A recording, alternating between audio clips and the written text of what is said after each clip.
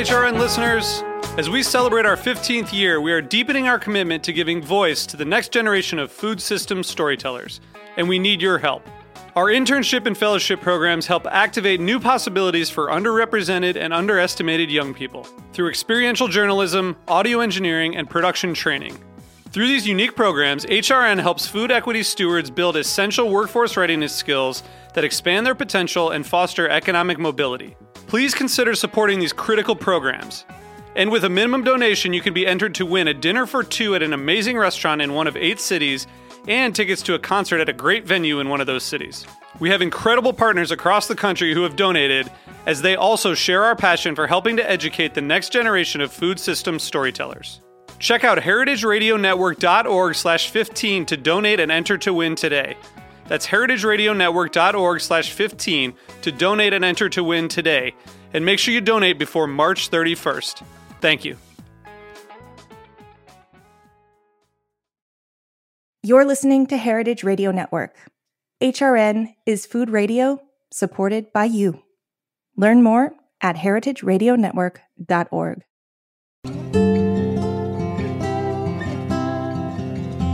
Welcome to Heritage Radio Network on Tour. Today we're bringing you inside the Slow Seed Summit, a conference hosted by Slow Food USA, presenting perspectives on food security, seed preservation and sovereignty, and community engagement. The conference took place between May 13th and 15th, 2022, and as media partners for the summit, we're excited to give you an inside look at key conversations. Enjoy this peek into the Slow Seed Summit. Welcome, everyone, to day 2 of our Slow Seed Summit. Today, we are going to talk about all things having to do with seed advocacy, and we have an amazing keynote today. My name is Mara Welton. I'll be doing the tech hosting today. I normally am the programs director, Slow Food USA, but for this session, I'll be wearing the tech host hat.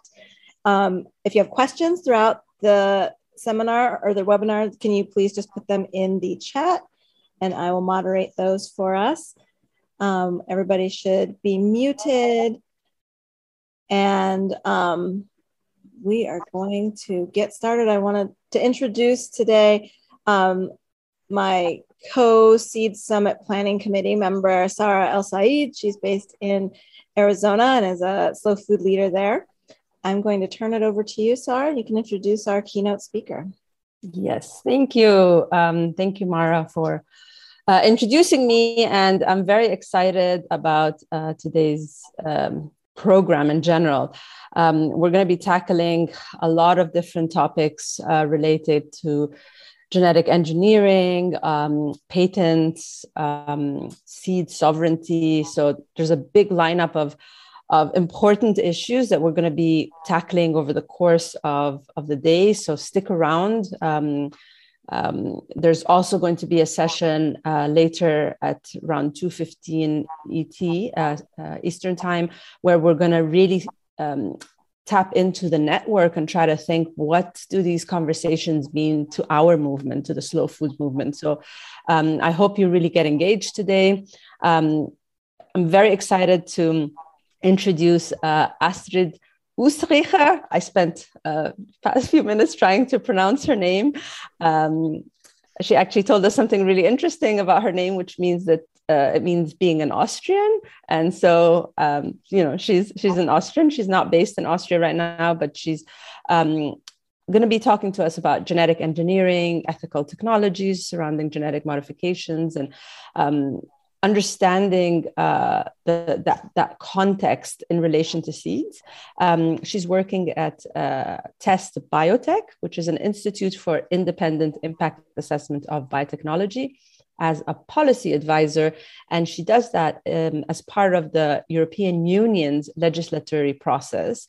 And she has a background in international development with a focus on agriculture and food policies. She has both practical experience of working on mostly organic farms, as well as several years of working in the political environment in the European Union's capital in Brussels. Astrid will really be setting the stage right now from a European perspective, like the European advocacy and policy space as it relates to seeds. So we are going to pass the baton on to Astrid, and then after she's finished, we will have a chance to ask questions. So if you would like, after you finish with your introductions in the chat, if there are questions that arise, please start putting them already in the chat, and I will compile them so that we can have a rich discussion at the end. Thank you very much, Astrid, for being here. Yes, thank you, Sarah, so much for introducing me. I will first try and share my slides. So just one moment, please. Can you see them all right? Full screen and everything? Okay, perfect. Good. So the topic of my talk today is challenges related to the genetic engineering of seeds. It's a pleasure to be here with you today. And what I will talk about is, first, I'll try and give a general outline of the debate and also the role that we see for ourselves as an organization in this debate. And then I will go a little bit more into detail on the risks of new genetic engineering techniques when applied to seeds, and also explain why they cannot be put on a level with conventional breeding. And to finish, I will explain our main demands when it comes to legislation and also what is likely to happen if no proper legislation is in place. So first, I'd like to explain a little bit about our organization. Here you see our website. And it's a very specialized organization which only focuses on the issue of genetic engineering of both plants and animals, and also other organisms like microorganisms. We're about 6 to 7 people based in Munich, Germany. And as Sarah said before, I'm based in Brussels to relate to EU decision makers, because of course the genetic engineering is legislated at the European level in the EU. So we are working, as I said, exclusively on genetic engineering, and we're looking at it from the perspective of the protection goals, so environment, nature, and health. We do so in a science-based way, so we can always provide the scientific literature to back up what we are saying. And the reason why we focus mainly on the risks of the technology is because we think that there is an imbalance in the information available on the subject. Because most researchers that work in this field are doing applied science. So they look at the potential of the technology and try to develop applications that can be useful for agriculture or other fields. But there are very few research funds dedicated to looking at the risks of this technology for environment and health. So we try to counterbalance a bit because we think it is important when it comes to political decision-making that politicians as well as the wider society have access to different kinds of information to be able to make up their minds. So to sum up, when we look at the implications of genetic engineering, we try to do so in an objective way by taking into account all the latest science, but we have our own perspective, which is the protection of environment and health. So staying objective in this debate also means that we do not take a stance against genetic engineering as such, because we think that no one can know what the future will bring. We're talking here about a technology which develops in a rapid pace. Nobody can know whether maybe in 5 or 10 years from now, you may have plants or animals that come out of this, which are useful for agriculture whilst being perfectly safe for environment and health. All that we know is that at the current stage, we do not see new GE organisms with real benefits that can be evidenced and substantiated by independent assessments. On the contrary, we see that there is a lot of hype and a lot of hot air surrounding the potential applications, whilst the risks linked to the technology are not given the attention that they deserve. What's also important for you to know is that we are an independent organization in the sense that we do not receive any funding from the biotechnology industry. We choose and develop our projects based on our own priorities and not upon request of third parties. Our funds come from private donations and environmental foundations, as well as from the German Ministry of Environment, for whom we run a horizon scanning project. So horizon scanning means that we look at all the latest scientific studies that come out and analyze them from the perspective of protection of environment, nature, and health. The results of this exercise are made available to the public. And I'd like now to jump into the subject matter and explain a bit about the history of genetic engineering as well as the context of the debate. So here you see a graph about old genetic engineering techniques, which have been around since the 1990s, more or less. So we've been looking at them. These GMOs are subject to official risk assessment in the European Union. There's legislation which foresees this, but still, even though this risk assessment is carried out, there are often important questions on risks which are not answered in a satisfactory way. So that's one of the tasks which we are doing. We're carrying out critical appraisals for almost all of the GMOs that are authorized on the EU market, and we have a database about this on our homepage. But in recent years, we've been focusing a lot on new techniques of genetic engineering, like most famously the CRISPR-Cas technique, because as you see on this graph, the interest in these old genetic engineering techniques is actually going down. We see less and less applications for selling these products on the EU market, but we see a big lobby push to deregulate or take out of the legislation these newer genetic engineering techniques, and the most important one is this CRISPR-Cas technique. But maybe to explain a little bit about the legislation currently in place in Europe. We have a European Union GMO law, so this foresees risk assessment and also labeling, which provides transparency to farmers, food producers, and consumers. So in this way, they are able to know what they are eating or what they are sowing on their fields. And this requirement to label genetically engineered food as GMOs has contributed to these products being virtually absent from the European food market. In result, it is very hard, if not impossible, to find products labeled GMOs in supermarkets, at least up until now. This is because supermarkets decided not to sell such products because they knew that consumers did not want them.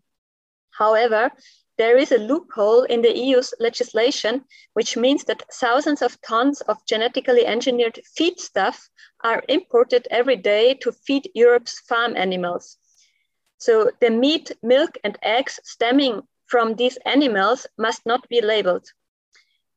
Some big producers and retailers have tried to remedy this situation by introducing voluntary GE-free labeling, which has been especially successful in countries like Germany and Austria, and has led to increasing transparency. So before I go on, I'd just like to make a short point about the wording that I'm using. You may have noticed that sometimes I refer to GMOs and sometimes to genetically engineered organisms. And this is just to say that in general, we prefer genetically engineered organisms because it's more specific. Genetic modification, or GMO, is very broad. And actually, if you apply conventional breeding, this is also a type of genetic modification. So we prefer genetically engineered to talk really about biotechnology being applied. And we only use GMOs when talking about the legislation, because that's the term which is used in the legislation in Europe. And interestingly, plants derived from applications such as CRISPR-Cas are also considered as genetically engineered in the USA, although they are not labeled and only regulated in a fragmentary way.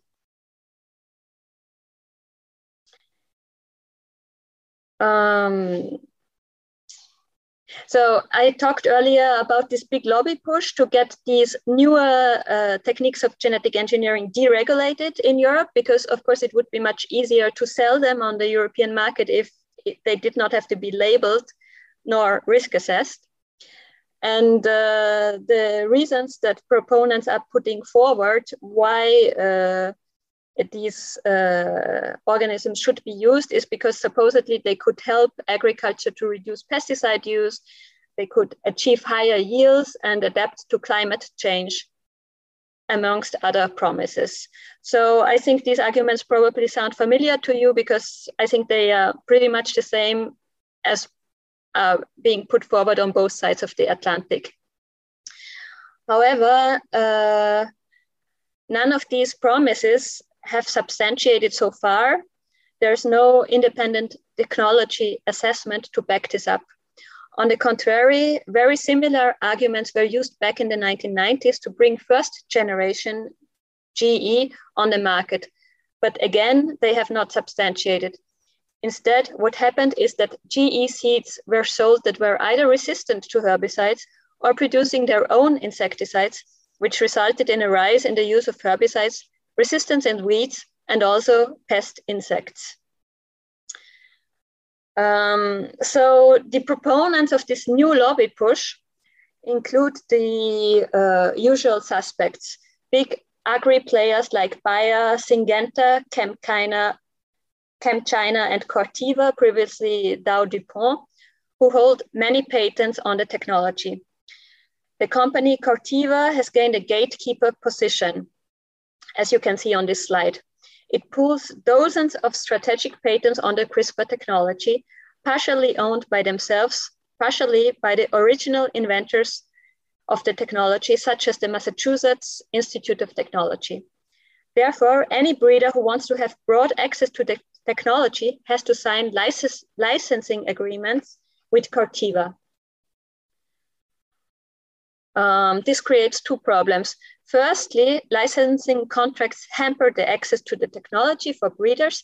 And secondly, it also creates a problem for conventional breeders who may not even be interested in using this technology, because several of these patents not only claim the technology as such, but also all uses of the biological material, such as specific gene variants, which are needed by all breeders. So if you are interested in this subject, we also published a dedicated report, which you can find on our website. Apart from these industry players, we also see a lot of people in the scientific community actively promoting the introduction of new GE plants and animals into agriculture, for example, by using social media, creating communities on social media, and so on. Again, many of these scientists hold patents on the technology and its applications, which necessarily creates conflicts of interest. A patent holder has a financial interest in the use and marketing and may be biased when it comes to the balance between risks and benefits of these organisms. Also, many of these scientists do not have a background in ecology. I would not blame these problems only on the individual scientists, but rather on political choices when it comes to the funding of research. Most money goes into applied research, whilst research on risks is severely underfunded. For example, between 2007 and 2020, the European Union spent more than 680 million euro on research projects relating to biotechnology in agriculture and food. However, the entire sum seems to have gone into applied research and nothing into targeted research on risks or detection and identification of these new organisms. So I think this is also a situation which is quite similar on your side of the Atlantic. The result of these lobbying efforts by both the industry and scientists is that the highest organ of the European Union, which is the European Commission, seems to have clearly chosen its sides. Here we see the announcement of a conference that the European Commission organized last November. You can see it is very, very bold in claiming that those new genomic techniques, which is the wording that they prefer to use, can help to make our food systems more sustainable. I would at least put a question mark there. They even call them the way forward for safe and sustainable innovation in the agri-food sector. Actually, the European Commission is now... Astrid, we're losing you a little bit. Can you hear me? Yeah, sorry. Can you say this again? I think we lost you just for this slide. Oh, okay. Sure. I was saying that here on this slide, you can see the announcement of a conference which took place last November and which was organized by the European Commission. And you can see that it's very, very bold in claiming that these new genomic techniques, as they like to call them, can help to make our food systems more sustainable. And I would at least put a question mark there. And you can also see that they even call them the way forward for safe and sustainable innovation in the agri-food sector. So the European Commission is actually now working on a legal proposal which could, from all we know, exempt large parts of new GE techniques from current risk assessment and labeling requirements. So after this overview about the political debate and the context, I would now like to focus a little bit more on the techniques themselves and also the risks that they can carry for health and environment, which is really at the heart of Test Biotech's work.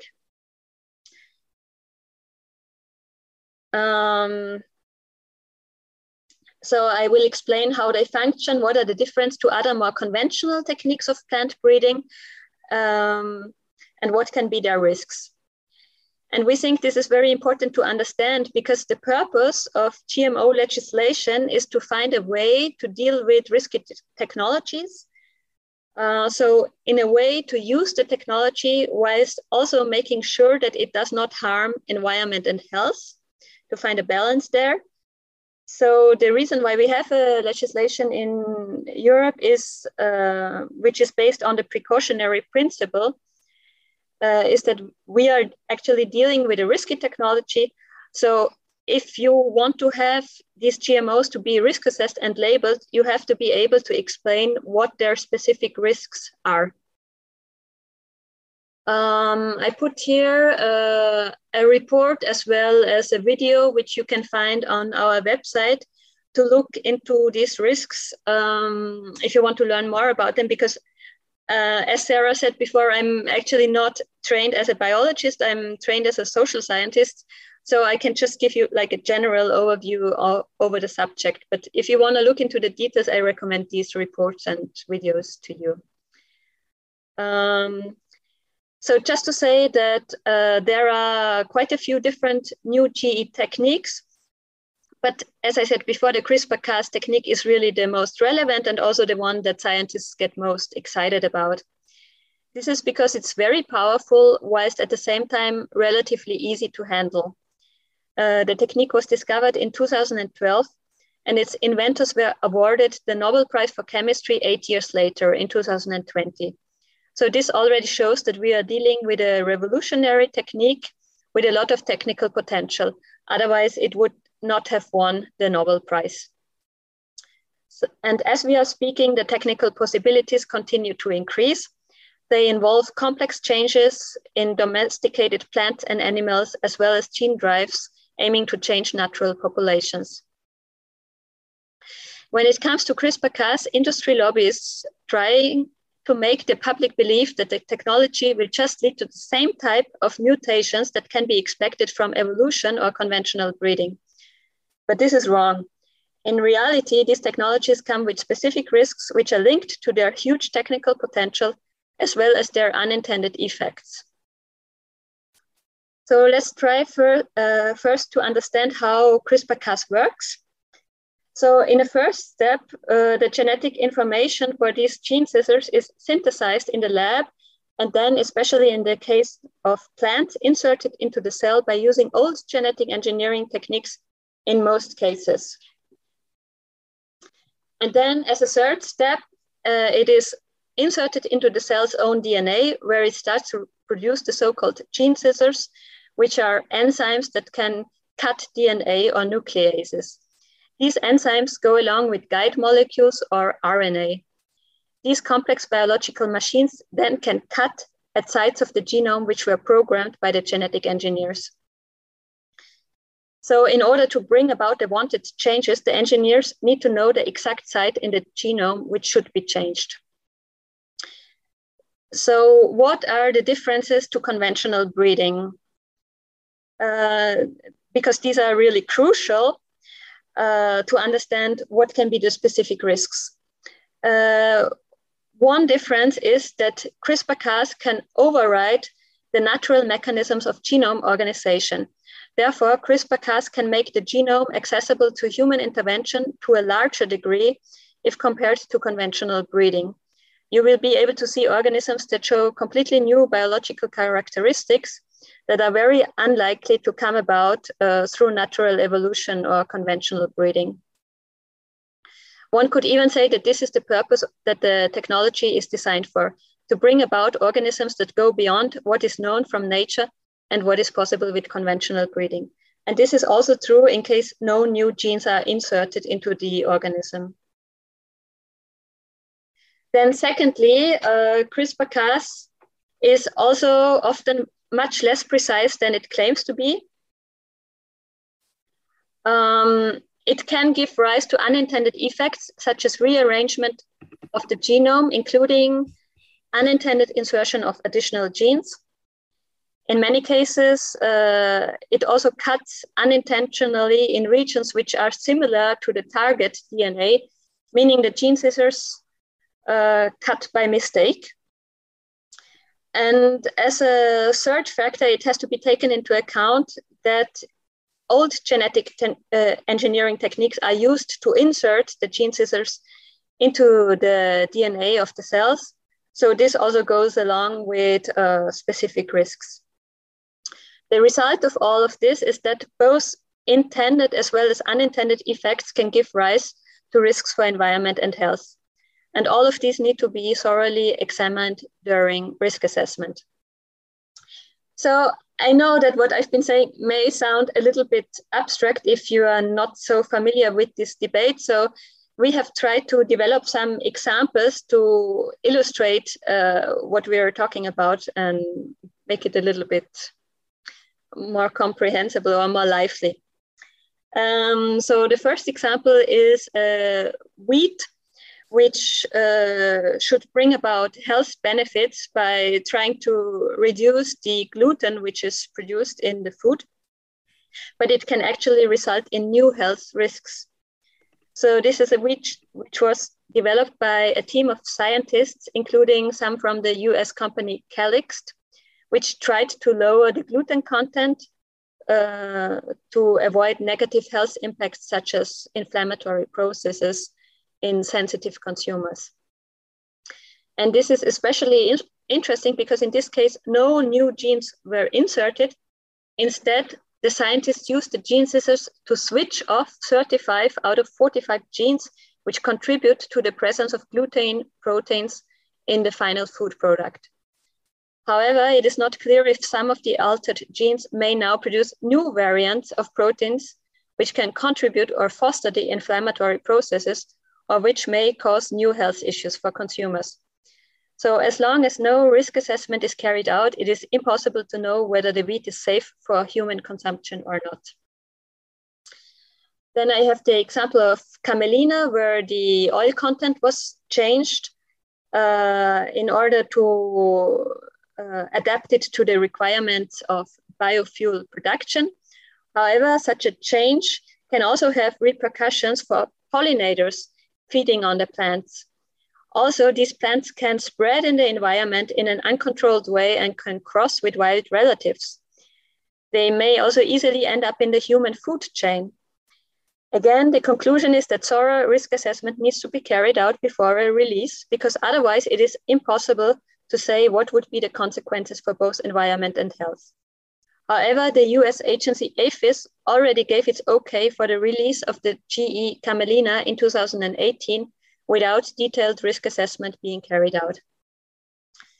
And as a third example, I have an experiment with a tomato, which was carried out by scientists in 2018 they applied CRISPR-Cas to non-domesticated wild tomatoes to change several genes at the same time. The result was quite impressive because the experiment resulted in tomatoes that looked like modern hybrid tomatoes. However, just because they look like modern tomatoes does not mean they are safe for consumption or cultivation. The composition of the tomatoes are quite different to modern tomatoes, and it is hard for the regulator who wants to carry out a risk assessment to know what they should even compare it to. So this example again shows that major changes in food plants are possible without inserting any new genes. So these examples are in one way or another related to the intended effects, but there are also examples for risks of unintended effects, which may occur due to the process of application of the technology. So therefore, risk assessment has to look at the process in a first step and not only evaluate the final product. So to sum up, we would argue that plants and animals developed with new genetic engineering need to be subject to a case-by-case risk assessment to evaluate the effects of both the intended and unintended changes brought about by the genetic engineering process. In Europe, this is what the current GMO regulations foresee. We would also strongly recommend to look at the systemic impacts. If a large number of new GE organisms are released into the environment within short periods of time, they may become disruptive to ecosystems and severely endanger biodiversity. This is similar to what we are seeing with plastics and chemicals, polluting the environment, and there is no way of bringing them back. When compared to chemicals, we would even expect more complex interactions between new GE organisms and the environment, since we are dealing with living organisms here. In addition, we are also demanding to carry out a technology assessment, which could assess potential benefits in an independent way and would represent a second level of scrutiny to evaluate whether these technologies are really needed and suitable to solve the problems at stake. I prepared a slide about what would happen if there is no proper legislation in place. So without proper legislation, severe damage to biological diversity is likely. Also, risks to food production may be introduced and accumulate unnoticed. Access to data needed for risk assessment by independent experts is not made available. No measures can be taken against the uncontrolled spread of the organisms in the environment. No data are available to track and trace the new GE organisms and products derived thereof. Agriculture and food production relying on GE-free sources can no longer be protected. So I think this nicely illustrates why we need to have proper legislation in place to deal with this risky technology. And I would like to end by taking a bird's eye perspective. As societies, we've been going from one crisis to the next. We're barely coming out of the Corona crisis, and now we're facing war in Ukraine. We caused climate changes, which will impact many of the following generations and can cause further extinction of species. In all cases, many say that there is a lot that could have been done beforehand to mitigate these crises from happening. Now, with new genetic engineering, I don't want us in 5, 10, or 20 years from now to wake up and say, oh, we're facing a new biodiversity crisis because new genetic engineering has actually made things worse. This is why we are warning decision makers to take the necessary precautions now and not when it is already too late. Thank you. Thank you so much, Astrid. You've given us a lot of food for thought this morning. Very informative. And I think the work that you're doing at Test Biotech is really important. And I'm glad that organizations like you exist and are trying to use evidence and science to illustrate some of the risks that are associated with genetic engineering. As people start putting questions in, I have a few questions myself. So one question that I personally am struggling to understand, and maybe you can explain it a little bit more, is you talked about the distinction between genetic engineering and genetic modification, and you were saying that you prefer to use the word genetic engineering because modification also could be part of regular breeding. Could you explain that a little bit more so that we get educated ourselves in the language? Yes, sure. Well, genetic modification, basically, it just means that you modify the genetic makeup of an organism, and this can be the result of many different techniques, including conventional breeding, which uses, for example, techniques of random mutagenesis. So in this case, you can apply radiation or chemicals to seeds, and then you can actually speed up the mutations that take place in the genome. So you are also modifying the genetic makeup of the organism, and then you have a next step of selection and so on. But the thing is, when you are applying these conventional breeding techniques like random mutagenesis, you still stay within the borders of the genome regulation, while biotechnology goes much further. You can actually override the genetic organization, the genome organization, sorry. So we think it is important to keep those things apart, because we know about the specific risks of genetic engineering techniques, whilst conventional breeding techniques may also carry some risks that we maybe are not fully aware of, but they have been used for quite a few years now. And we think it's important to keep those things apart. So we prefer to use genetic engineering.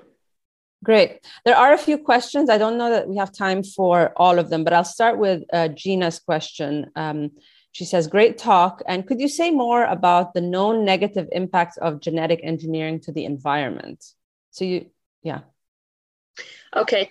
Well, as I said, what we've seen on the fields are mostly first generation genetic engineering techniques, so not CRISPR-Cas. CRISPR-Cas is quite new, but since the 1990s, we've been seeing genetically engineered plants that were engineered using older techniques.